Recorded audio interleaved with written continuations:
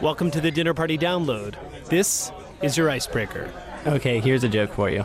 Why do hummingbirds hum? I don't know. Because they don't know the words. I'm Brendan Francis Noonan. I'm Rico Galliano, and from APM, American Public Media, this is the Dinner Party Download, the culture show that helps you win your week's dinner parties. You just got a joke from writer and bird specialist Noah Strycker. Of course. That'll help break the ice.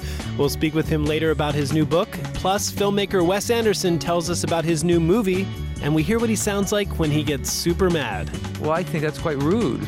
Jeez. Such language. Yeah, also coming up, comic writer Dave Barry tells us how he avoids taxes. Novelist Helen Oyeyemi talks about the mirror, mirror on the wall. The white-hot band Real Estate DJs your dinner party, plus the surprising history of camels in America. We're not talking cigarettes, folks. No way. But first, as at any dinner party, we start with small talk. All week long, you've been hearing these headlines. Techies, indie musicians, and movie people have the annual South by Southwest Festival now underway. A new campaign encouraging women to lead aims to get people to stop using the word bossy. Where is Malaysian Airlines Flight 370? Now, for something you haven't heard, we are joined by Erin McCann. She is an assistant news editor for The Guardian newspaper. Erin, what story are you going to be talking about this weekend? I am going to be talking about cheese. All right, that's a great topic to talk about at any time. That's right. Cheese and international warfare, actually. What? The long and short of it is the European Union wants to take away your cheese. Who moved my cheese? I've been asking that, and it turns Belgium moved your cheese. Turns out it was Europeans. Explain, please. This is part of some ongoing trade talks between the EU and American congressmen. The European Union wants to ban the use of European names in American cheeses. So they want, if you buy Parmesan, they want it to only be cheese made from Parma, Italy. So if Parmesan's made in America, we can't call it Parmesan? That's what they would like to have happen, yes. Wow. The argument in favor of it is that it is a centuries-old process to produce this specific kind of cheese that is from this specific kind of place. But I saw this article. They want to take away the word feta, but feta isn't a place in Greece. It's not. Yeah. Their argument falls apart. Okay. A little bit. All right, because two can play at this game, because we could ban baked Alaska. Yeah. We could ban California rolls. Like, if they want to go down this path. We could ban American cheese. Do they have to say oil-based milk slab now? Yeah, they Exactly. basically pretend that American cheese doesn't exist. Get over yourself. I think one of the best parts about this story, though, was that both the Associated Press and Reuters got to break out the cheese puns. So, Associated Press called it a ripening trade battle. nice. Reuters said that U.S. lawmakers wheeled into action against what they call the absurd plan. God. My absolute favorite quote was New York Senator Chuck Schumer, who said, "Munster is Munster, no matter how you slice it." Oh, nice. He waxed poetic. Oh, I think all those puns are incredibly amazing. cheesy. My word. Yeah. Erin McCann, thanks so much for the small talk. Thank you. And now, time for cocktails. Once again, we tell you a true tale from history, then have a bartender represent it in the form of a tasty beverage. It's our increasingly renowned history lesson with booze. First, the history part. Right around this time, back in 1855, Congress funded one of the more unusual government programs ever. Michelle Philippi tells the story. Before the Pony Express, there was the United States Camel Corps. The story begins in the 1830s. The USA was expanding west and needed a way to haul people and packages long distances through its new desert land. So an Army officer from Georgia did some research and proposed a big idea: import the perfect desert pack animal, camels. Two private camel companies sprung up and failed before they actually got any camels. But meanwhile, politician Jefferson Davis had become a big believer in the camel concept. And when he was named America's Secretary of Defense in the 1850s, he made the dream a reality. The U.S. Army shipped over camels and dromedaries from Mongolia, Egypt, and other exotic lands. Along with them came camel handlers from Syria and Turkey. Soon hundreds, maybe over 1,000, Army camels were transporting soldiers, goods, and mail across the West. The results? Mixed. On the upside, camels could haul hundreds of pounds each and rarely had to rest. but they were also super mean and tended to freak out horses. Of course, pro-camel folks said that was a bonus because the camels would deter Native Americans from attacking on horseback. In any case, sometime during the Civil War, the Camel Corps dissolved. Some of the animals ended up in circuses, others as meat, and a few were just set free. As late as the 1940s, you could still spot the occasional camel wandering around the Southwest. So that was the history. Now for the drink to serve with it. We are on the line with a bar called the Esquire in San Antonio, Texas. San Antonio is where some Camel Corps camels were based. And we're speaking to the bar manager, Houston Eves. And Houston, first of all, have you ever considered moving from San Antonio to Houston? I have visited Houston, but have not made it as one of my final destination points yet. It would make it a very symmetrical mailing address for you. It would make it a little confusing probably for the postman. All right, you heard the history. What cocktail does that inspire you to make? The Davis's Dromedary, kind of named for the Secretary of War, Jefferson Davis. Who sort of got the whole camel ball rolling, if there is such a term. Got it humping. What's in this thing? Well, I went with a spirit that's kind of from around these parts. I don't know how defined the boundaries were at that point, but this one's from Chihuahua, Mexico. It's 800 Sotol, native Mexican spirit. Is that like a tequila or? Similar. It's made kind of in a similar way to they make like Oaxacan mezcals. But it's definitely got a character of its own and is delicious stuff. All right, something unusual, just like camels in the United States. And what's up next? And then it's a little bit of pomegranate and hibiscus syrup that we make, some lime juice, and soda. Just because it's delicious, or do pomegranates have something to do with your area? Well, I was thinking of the camel tenders potentially bringing some of their Middle Eastern flavors to the party. Right. Pomegranate, I think of as a Middle Eastern flavor and is delicious in cocktails. And how do you finish it off? How do you assemble this stuff? So shake the Sotol, the syrup, and the lime juice all in a shaker, strain it into a Collins glass, and top it with some mineral water. That sounds delicious. I was hoping that you would say you would serve it in a camel pack, those backpacks that you fill with water. That sounds like a good way to spend an afternoon. And Brendan, just to answer a common question, camels have two humps. And that drink, of course, is named after the dromedary, which has just the one hump. All right. So maybe a subtle hint to drink it in moderation. That's right. Just have one dromedary. Especially if you're in the desert, because it won't hydrate you. No, it'll just pass right out. All right, people, we have plenty more drink recipes on our website. It's dinnerpartydownload.org.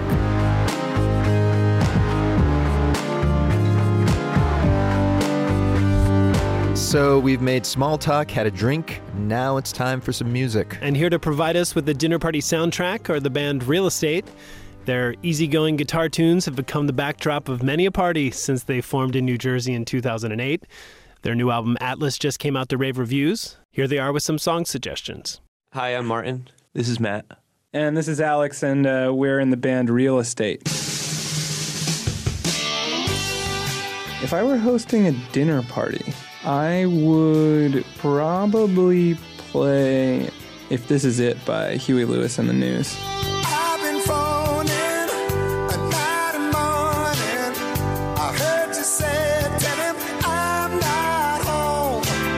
Yeah, I love the production on that record. It's really, really good, clean, like 80s radio rock. I think it's like one of the best times for top 40 popular music, you know. Big melodies right there. Yeah, just like super melodic. We all love like a good pop song.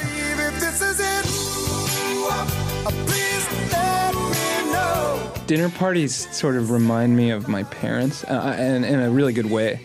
Glass of wine, nice rug or something, people dancing to Huey Lewis, something from my childhood that I sort of remember observing like my own parents doing, so I guess that's dinner party gold standard.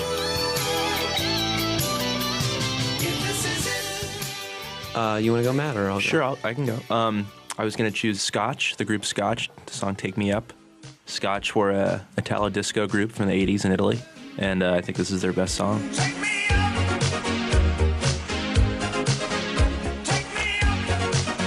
Italo disco is disco made by Italian people in Italy with singers that didn't really know what they were doing, so they would only put out like singles and it's a little bit low budget sounding sometimes. But it's great. They're really great songs. Some of them are really, really great and uplifting.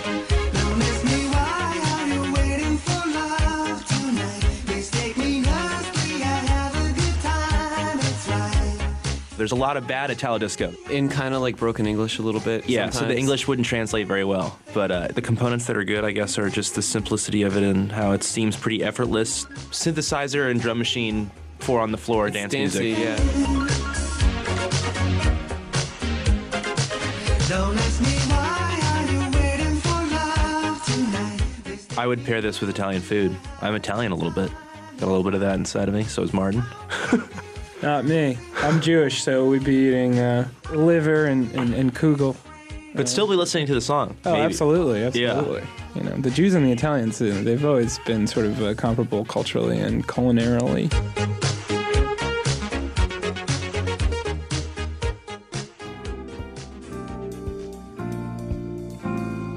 I think probably more in the Huey Lewis, Big Chill vein. I would go with Steely Dan, Deacon Blues. That seems just like Nice. really classic dinner party style. This is the day of the expanding man. Similar to the Huey Lewis thing, they strike me as like mellow guys that happen to be like incredibly talented musicians, but they're just dudes that hang out. It seems like only yesterday I gazed through the glass. In my mind, Steely Dan should be regarded every bit as highly as like the Beatles are. You know, Yeah. they've like reached some sort of pinnacle of. They set a pop standard for like recorded sound. The drum sound that's just like the ideal drum sound. That really tight, close mic'd sound. It works really well for us. This one's for real. I already bought the dream. I've definitely played this song at dinner parties that my wife and I have hosted. Martin's dinner parties are, you know, the pinnacle of dinner parties. The food's always really My good. wife is a really good cook. 10. I'll make it this time. This is just me. We haven't conferred about this, but I think the bend fits most stylistically with all the other songs that we've talked about, and it's That was most like Definitely. dinner That's the first party one that vibe. came to mind. Yeah, it's Me kind too. of like loungy. And It's just got it's the groove. It's got that drum machine. It's the first time we've ever used drum machine on a song. It's got the bend, the titular guitar bend, which is pretty groovy.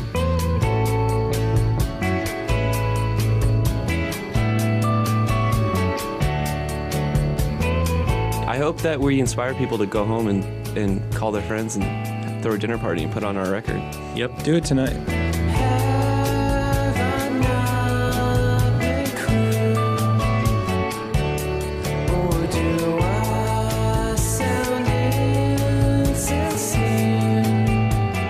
A dinner party soundtrack courtesy of Martin Courtney, Matt Mondonile, and Alex Bleeker of the band Real Estate.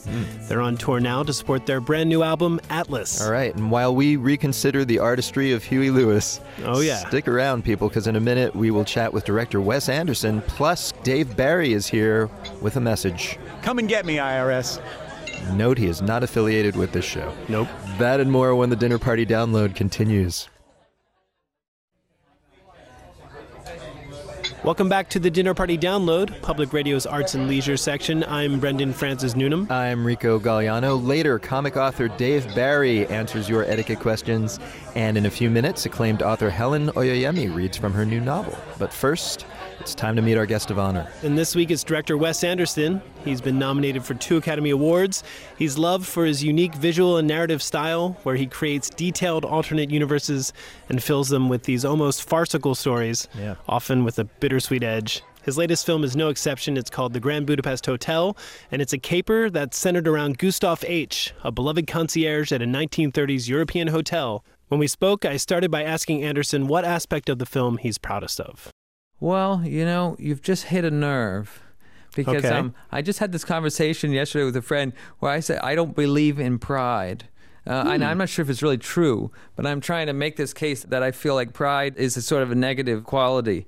But I guess maybe to be proud of other people is a good thing. I don't know. That's fair. I love our cast. Pride is a sin, so maybe it was bad of me to ask that question off the bat. Yeah, I mean, you know, I don't know. I'm just trying this out. Let me ask it maybe this way. There's a distinct Wes Anderson style, beautifully rendered sets, attention to detail, certain camera movements. What is your favorite Wes Anderson move? Like, what gives you delight every time you do it in one of your films? Every time I'm making a movie, I think I'm doing something totally different from anything I've ever done before, and I'm back to square one, and I want to try to make a new experience for everybody, and it's. And then when the movie's done, a lot of people say, what it reminds me a lot of is everything else you've ever done. I'm not really thinking about that when I'm making a movie. I don't want to do anything to make it like what I've done before. Sometimes I might be aware I am now going to use a technique that I have used a number of times, but I am only doing that because I can't think of a better way to do it. You said that part of the inspiration for the movie and part of the inspiration for Gustav H., played by Ralph Fiennes, was a friend of yours, a guy who is kind of dapper, fastidious, and he carries himself in an old world way. When I think about that, that's how a lot of people think of you. And I'm wondering if you see yourself at all in Gustav H. No, I see our friend. I mean, he's the sort of person who was fully formed when he was 16 years old, I bet. And if we had a conversation, now he's in his mid-50s, if we kind of had a conversation with him at age 16, it would probably be very similar. He's somebody who's very knowledgeable about the things he's interested in, which is a very wide range of things. And he sort of assumes the role of mentor. Most people, when they enter into conversation with him, quickly become a protege. I'm Zero, sir. The new lobby boy. Zero, you say? Yes, sir. Well, I've never heard of you, never laid eyes on you. Who hired you? Mr. Mosher, sir. Mr. Mosher? Yes, Monsieur Gustave. Am I to understand you've surreptitiously hired this young man in the position of a lobby boy? He's been engaged for a trial period, pending your approval, of course. Perhaps, yes. Thank you, Mr. Mosher. You're most welcome, Monsieur Gustave. You're now going to be officially interviewed. Should I go and light the candle first, sir? What? No. The name of the film comes from the hotel, the fictional Grand Budapest Hotel, which is based on those grand old European hotels and spa resorts from the late 19th century. And you also show the hotel later, after communism, or in the 60s, and it's drab and utilitarian. And it seems to me that could be a metaphor for how you approach movies. Do you see your stuff as the former hotel and maybe more naturalistic films as the latter? I don't, because, I think, the movies I make, they tend to have some sort of fantasy to them. There's somehow some world where the context of the story and the world that the characters live in, I like to do a thing where we get to sort of invent that. Yeah. But somebody who makes a movie where where they do want it to be like the reality outside us now, or the reality that we would discover in whatever place it is, well, they have to use all the techniques at their disposal to do that. It's not like they can just make it real. And I'm absolutely equally interested in movies like that. And I think there's no point that you cross between them at all. There's just gradations. When I'm doing a movie, however maybe exaggerated or peculiar the scene or the dialogue may be that these people are meant to play, I just want them to make the real version of that. I want them to make the most authentic kind of the documentary version of this thing, of this imaginary scene. All right. We have two standard questions that we ask all of our guests. And the first one is, what question are you tired of being asked in interviews? I don't really like if somebody says, some people say this negative thing, or some people say this bad thing about you. How did you react to that? You're like, well, I think that's quite rude to say. I mean, if you know that that's not a nice thing to say, and you want to say, well, then you wouldn't say that in a real conversation with somebody. I'd say, oh, well, no, I guess I'll either I defend myself, or I say, well, I won't defend myself. That's the only thing there's no pleasure in it. All right. The second thing we ask each of our guests is tell us something we don't know, something you haven't talked about in interviews before, and this could be a personal fact or a piece of trivia. Well, one day someone will say, can you tell us the boringest thing anyone ever said when you ask them this question? This could be it, but it's what just sprung to mind. We spent all this time traveling around in Eastern Europe, in Central Europe anyway, and we often went to locations that were abandoned buildings, old, beautiful old buildings, Viennese or whatever it is kind of places, Belle Epoque kind of architecture that we could maybe do something in. We might adapt this building for our set. And often when we would go into these buildings in that part of the world that had been behind the Iron Curtain, you would see the communist layer of architecture. It would have been partitioned and the ceilings are lowered, and these, practically cardboard walls with orange and yellow flowered wallpaper and weird linoleum. And the one thing that always struck me in these places, always in the corner of these ruined rooms, there were these ceramic wood-burning stoves that go from the floor to the ceiling, and they're very intricate. They have wonderful detail, and they have been there since the beginning because they're so heavy that they can't be stolen. Huh. And, I would always say, let's use this, let's take this stove and put it in the movie. They say, we can't, we have to just make it scenically because you just can't move these. But somehow these stoves stand in the corner like some sort of witness. Can't remember, did you incorporate stoves like that in the final film? We've got them all over the place, but unfortunately ours are made of essentially, paper mache. Huh. But they look more or less real. Even an art direction obsessed Hollywood director like you was unable to dislodge these witnesses to history. Yeah, exactly. Even with my own resources. But, if Chris Nolan wanted one, I bet they would give it to him. I'm operating on a different budget level.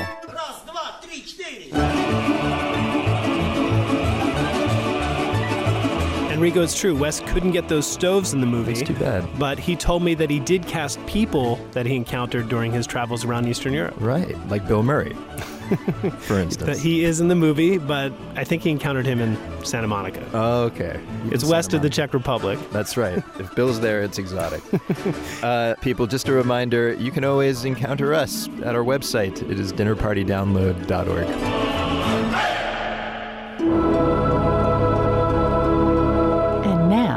Time to eavesdrop. Writer Helen Oyeyemi is on Granta Magazine's list of the best young British novelists. At age 29, she's just published her 5th book, Boy, Snow, Bird. Today we overhear her read an excerpt. Hello, I'm Helen Oyeyemi. My new book is called Boy, Snow, Bird, a retelling of Snow White set in 1950s and 1960s Massachusetts. The book is told from the perspective of a boy who is a woman who ends up becoming the wicked stepmother figure in this story, much to her surprise. Here she is in her own words. Nobody ever warned me about mirrors, so for many years I was fond of them and believed them to be trustworthy. I'd hide myself away inside them, setting 2 mirrors up to face each other so that when I stood between them I was infinitely reflected in either direction. Many, many me's. The effect was dizzying, a vast pulse, not quite alive, more like the working of an automaton. Mirrors showed me that I was a girl with a white blonde pigtail, still near black eyes, and one of those faces some people call harsh and others call fine-boned. As for character, mine developed without haste or fuss. I didn't interfere. It was all there in the mirrors.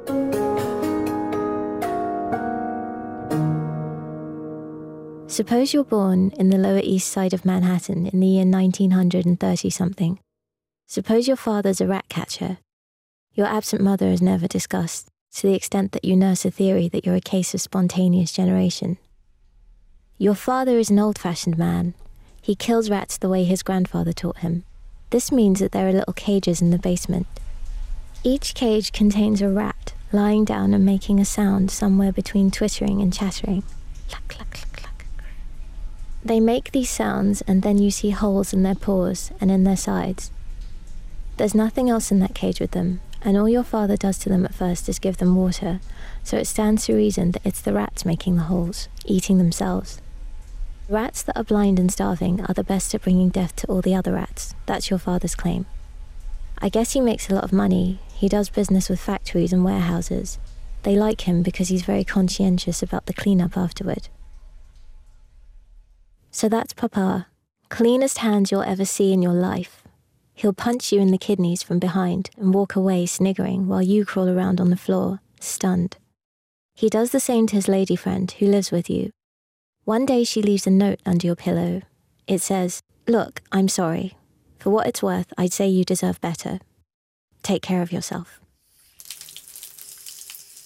You're all of 15 and you're a jumpy kid. You don't return people's smiles. It's perfectly clear to you that people can smile and still be villains. One of the first things you remember is resting your head against the sink. You were just washing your hair in it, and that clean hand descends out of nowhere and holds you face down in the water until you faint. You come around lying on the bathroom floor. There's a burning feeling in your lungs that flares up higher the harder you cough, and the rat catcher's long gone. He's at work. Where does character come into it? Just this. I've always been pretty sure I could kill someone if I had to. Myself or my father, whichever option proved most practical. That kind of bottom line is either in your character or it isn't. It develops early. My reflection in the mirror would give me a slow nod from time to time, but would never say what she was thinking. There was no need.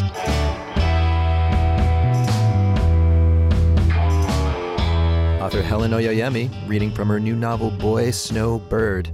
And you're listening to The Dinner Party Download from American Public Media.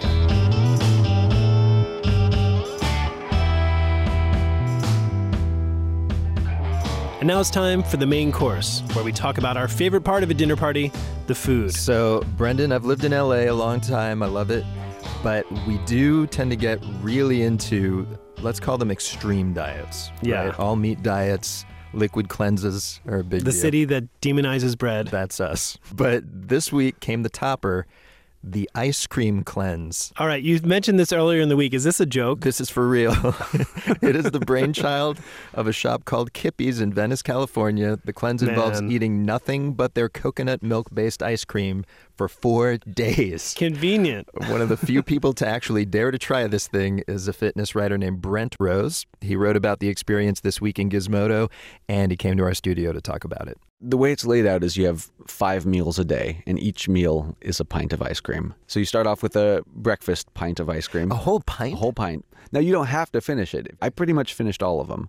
Really? Yeah, surprisingly enough. Is that because you're a glutton? I don't know. At first, it was because I was so worried that I would be hungry later. But you never find yourself starving during this diet. You're getting plenty of calories. I used to joke back in the low-carb diet days that I wanted to create a diet that was all lipids and carbs and just call it the Fatkins diet.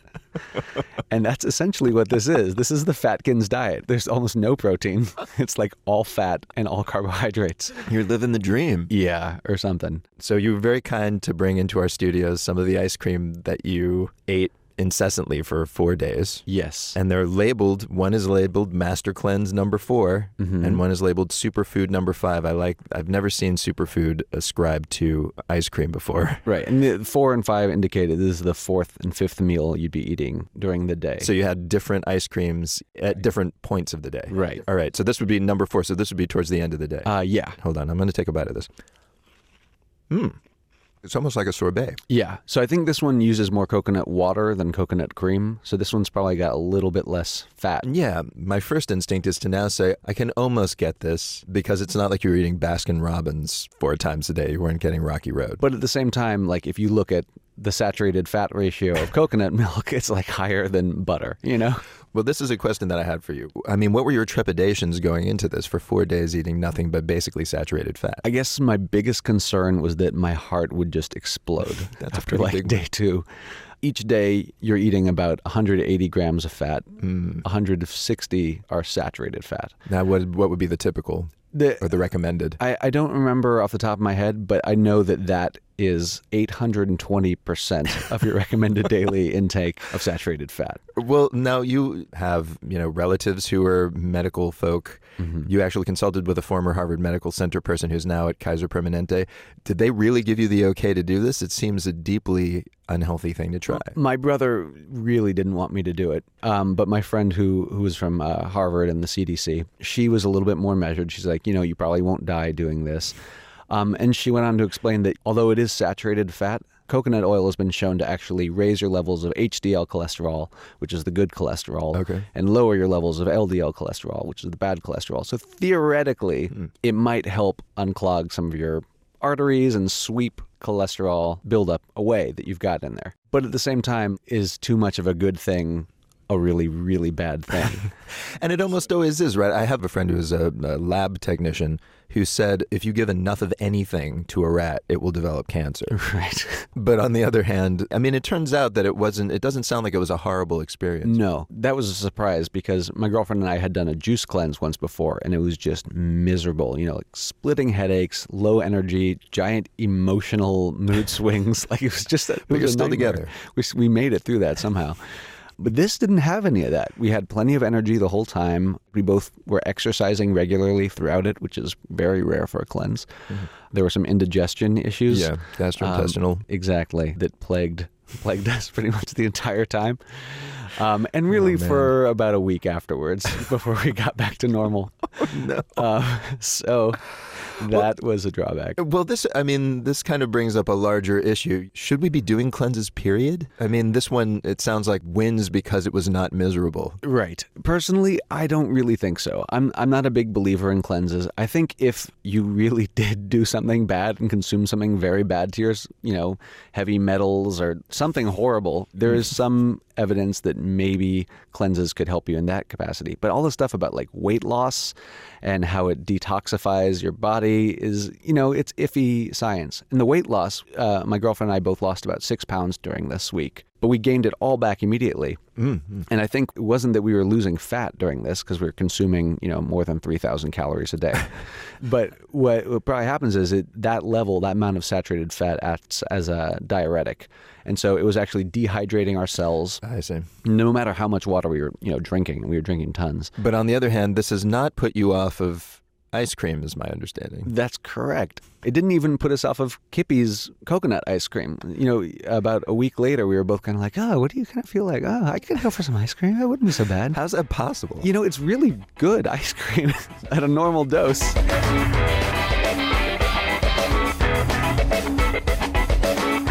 And Brendan, a couple more details from Brent's ice cream cleanse. I don't know if I want them. He started craving pretzels halfway through. He said he missed chewing. That's a quote. Okay. And also his girlfriend started craving seaweed salad for some reason. I'm pretty sure Ben & Jerry's makes pretzel and seaweed salad ice cream. So if only he had known. Yeah. The poor guy. Okay, folks, we're going to take a break, but in a few minutes, humorist Dave Barry answers your etiquette questions. This is the Dinner Party Download.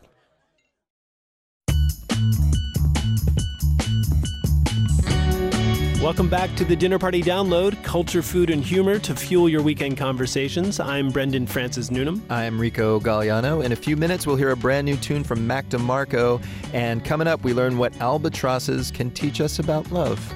And we don't mean a metaphor for something that won't stop bothering you. That's right. But if something is bothering you, you came to the right place, everybody, because it's time for our weekly etiquette lesson. Each week you send in your questions about how to behave, and here to answer them this week is Pulitzer Prize-winning humorist Dave Barry. Yeah. For 22 years, he was a nationally syndicated columnist for the Miami Herald. He's written nearly 40 books, including the recent bestsellers Insane City, I'll Mature When I'm Dead, and Dave Barry's History of the Millennium, so far. And he is the father of a daughter, which explains the title of his latest book, You Can Date Boys When You're 40, Dave Barry on parenting and other topics he knows very little about. And Dave, welcome back to the show. Thank you. Hi. The subtitle of your book demands the question, are you writing about things you don't know about because after dozens of books, you're out of topics you know about? Like you've already written everything else? I just don't write. I don't know anything about anything. That's why I'm an English major and a journalist. And so I see. Our skill is not knowing that much about anything. That's true. And writing about them anyway. So you've been saving the subtitle. It could have been on any of your previous 38 books. I wanted to call this book Dave Barry, I Bet You Thought He Was Dead. But they wanted more something. Dave, you put out a book every 5 minutes. I don't think anybody has thought that you've departed us. Well, that leads to the other title I proposed, which was Dave Barry, a Dave Barry book by Dave Barry, which is kind of like the branding thing going on. That's all I like. But they wanted a theme, so there are a couple of things in there about being a dad, and so they decided to pretend it was a parenting. So now I have to explain to all these parenting columnists who want to interview me that no, it's really not about parenting. And when I say I don't know anything about it, I'm quite serious. Well, we should say that, I mean, in the book, you do things like you do go to a Justin Bieber concert with your daughter. I did, and it was a terrifying thing.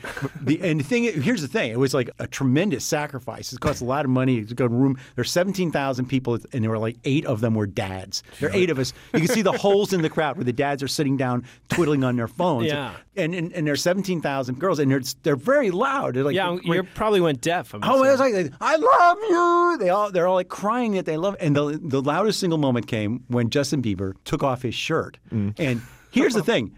It would be one thing if the guy he has the same exact body as the Geico gecko. I'm not kidding. It's like this pasty Canadian he's not person. a very developed kid. No. And the other thing about it, I don't want to sound like an old fart, but I am an old fart, and I will sound like one here. Okay, go. In the day when I used to go, when music was music, you went to see like a band, and the band stayed in one place. If you went to see the Rolling Stones.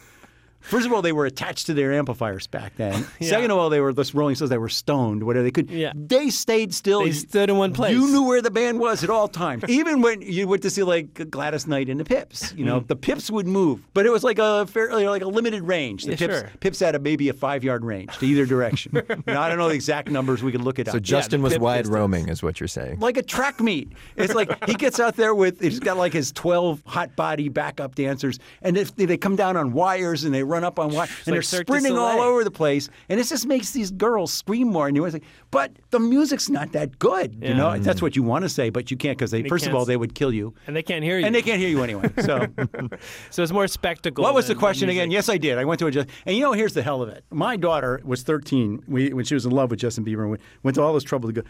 Now she hates him. She thinks he's a jerk.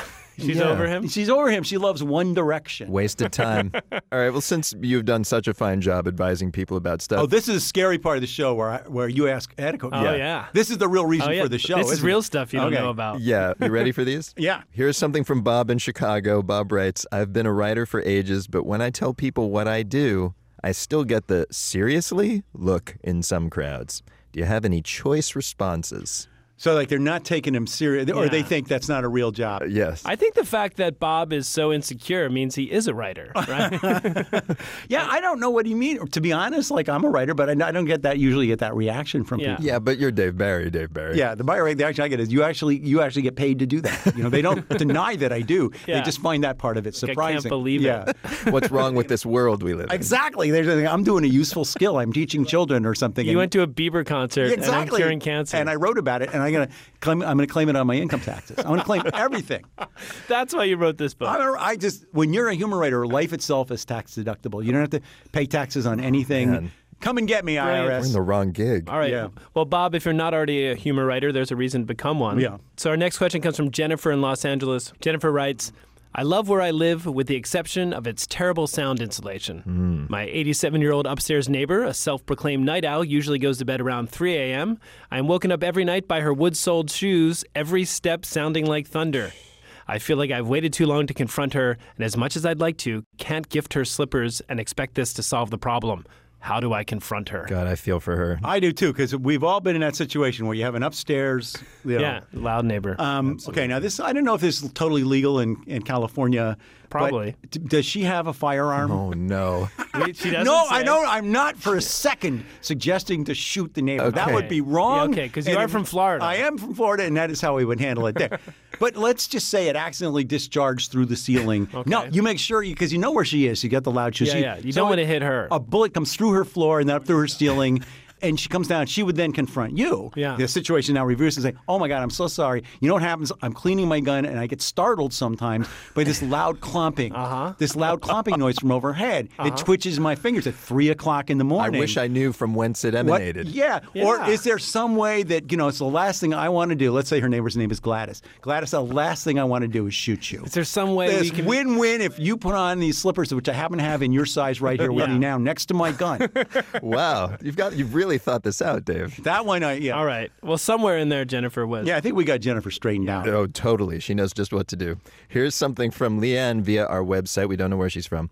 So Leanne says, what do you do when it's painfully obvious a parent has completed their child's art or science class project? This is not standard parental guidance we're talking. I'm saying the parent is embroidering, hot gluing, etc. Is it petty to bring this up to the teacher, or should I just bolster my own kid and explain this is the way the world works sometimes? Okay, first of all, I totally relate to this as a parent of a child. The science fair, their competing children are coming in with working cold fusion reactors. Yes. Like, I'm sorry. And I really do think this is a situation where you work with the parents, because at the end of the year, they have a big assembly and award, and I think they should at some point, like the science teachers get, and the top prize for science this year goes to Bobby Tomlinson's mom for her incredible well done. Wave theory. Well done, Mrs. Tomlinson. He couldn't have done it without you. In fact, we didn't need him at all to do it. That would be nice. Or you could have two categories. What if you split kind of like the sound editing and sound mixing categories? You have the kids that have been aided by their parents' award and the kids who just did it themselves. Exactly. Blue Ribbon Award for the one actually done by a child. That would actually be just wonderful. All right. Dave Barry, thank you for telling our audience how to behave. Hey, it's why I'm here. Dave Barry, his new book is called You Can Date Boys When You're 40. Dave Barry on parenting and other topics he knows very little about. And I want him to come out with a book entitled 50 Shades of Dave. It could just be his thoughts on relationships. Yeah, and it could launch a trilogy maybe. Totally. Or a lawsuit. Ladies and gentlemen, if you've encountered an etiquette dilemma yourself that you know very little about, we would like to hear about it. Send us your query via our website. It's dinnerpartydownload.org.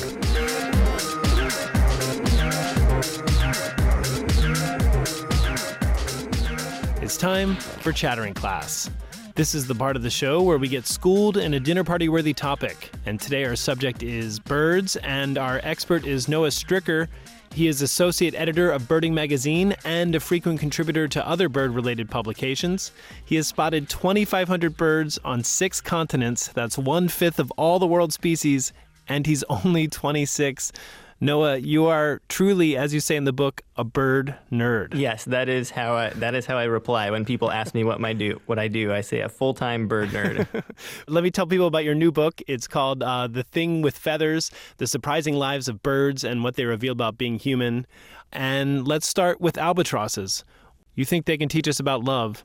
Why? Scientists have studied divorce rates, if you want to call it that, in albatrosses as being as low as 0.1%. In other words, only 0.1% of albatross pairs will split up before one of them eventually dies. You look at human divorce rates around the world, by contrast, are around 40 to 45%. And that puts us about the same romantic level as a seabird called the Nazca booby, for what it's worth. Well, but maybe they're just codependent. How do we know that it's love? Well, I should note that is social monogamy and not necessarily sexual monogamy. So there's a few things going on the side.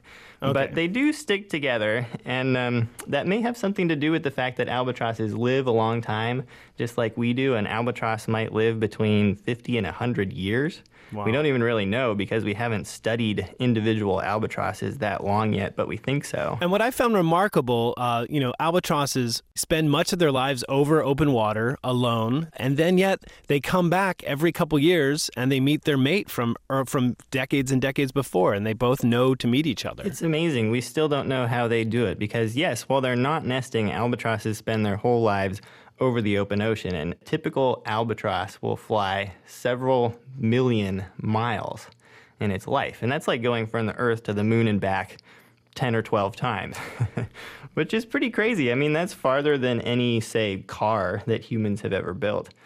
And yeah, flying for albatrosses is just amazingly easy. They have this special tendon in their shoulder that locks their wing out like a switchblade.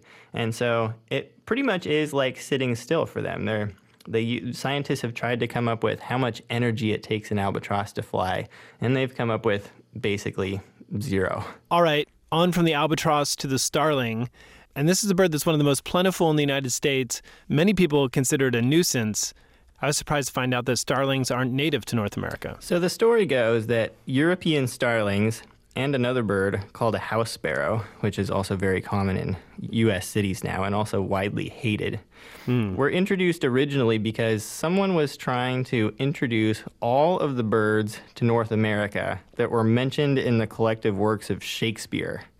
They wanted to take all the birds they were familiar with from back home and add them to the North American avifauna. And that may or may not be true, but there definitely was this push about 100, 150 years ago to add birds from the old world to the new world, because in those days they thought it would improve the bird life of North America. And of course, the complete now we look opposite. Back and see that it was a terrible idea.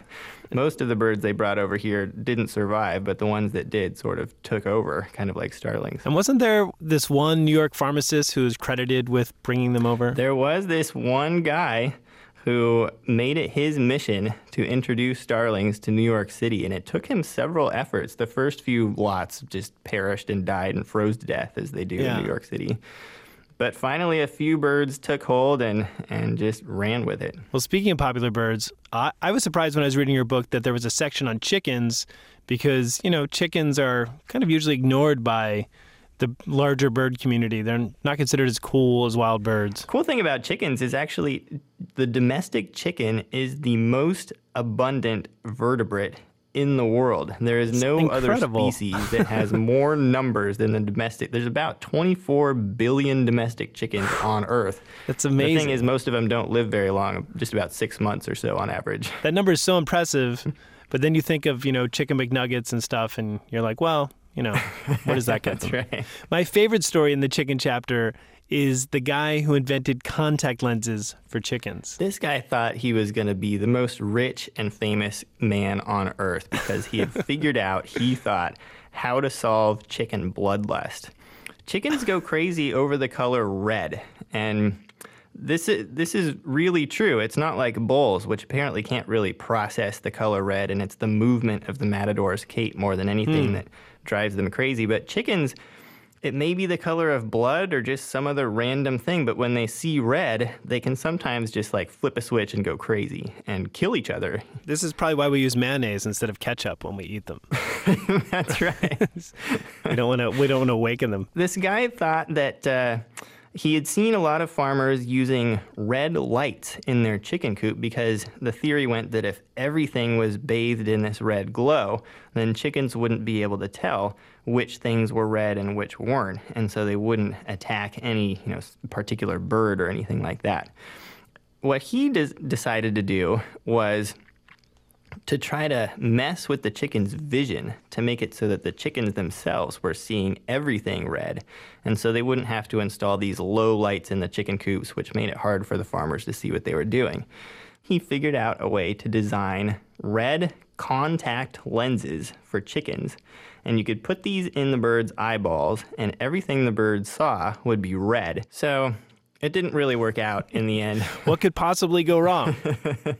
Imagine trying to hold down a chicken with a tiny little contact lens on your finger and stabbing it into the bird's eye. Oh. That was the first problem. The farmers hated doing this. The second problem was, it turned out these contact lenses irritated the bird's eyeballs so much that they were just anxious and mad all the time, and they ended up having more bloodlust in the end, not less. They could have used soy sauce as lens solution to kind of, pre-flavoring. That's right, made it for a tastier bird in the end.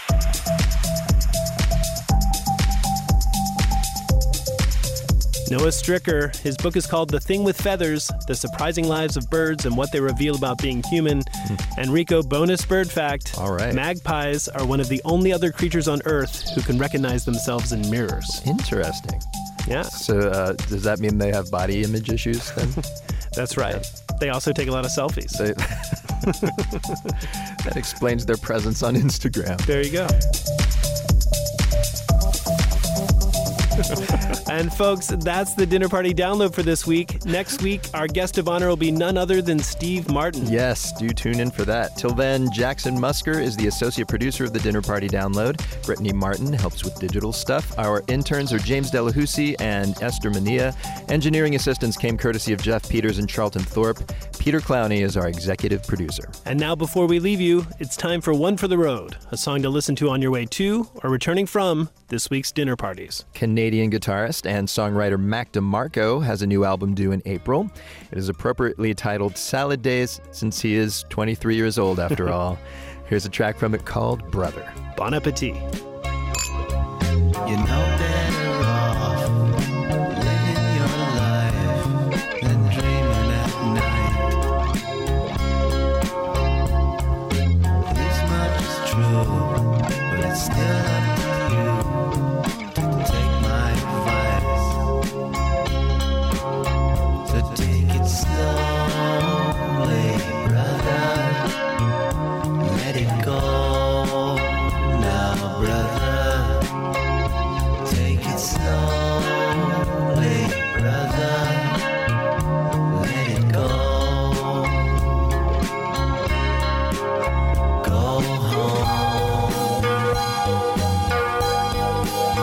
Go home. Go home. Go home. You're better off dead when your mind's been set from 9 until 5. How could it be true? Well, it's happened to you. So take my advice and take it slowly, brother. Thanks for attending the Dinner Party download. I'm Rico Galliano. I'm Brendan Francis Newnham. And now, Oh no, somebody turn on the red light. Turn on the red light! Sorry. Forgot our contact lenses.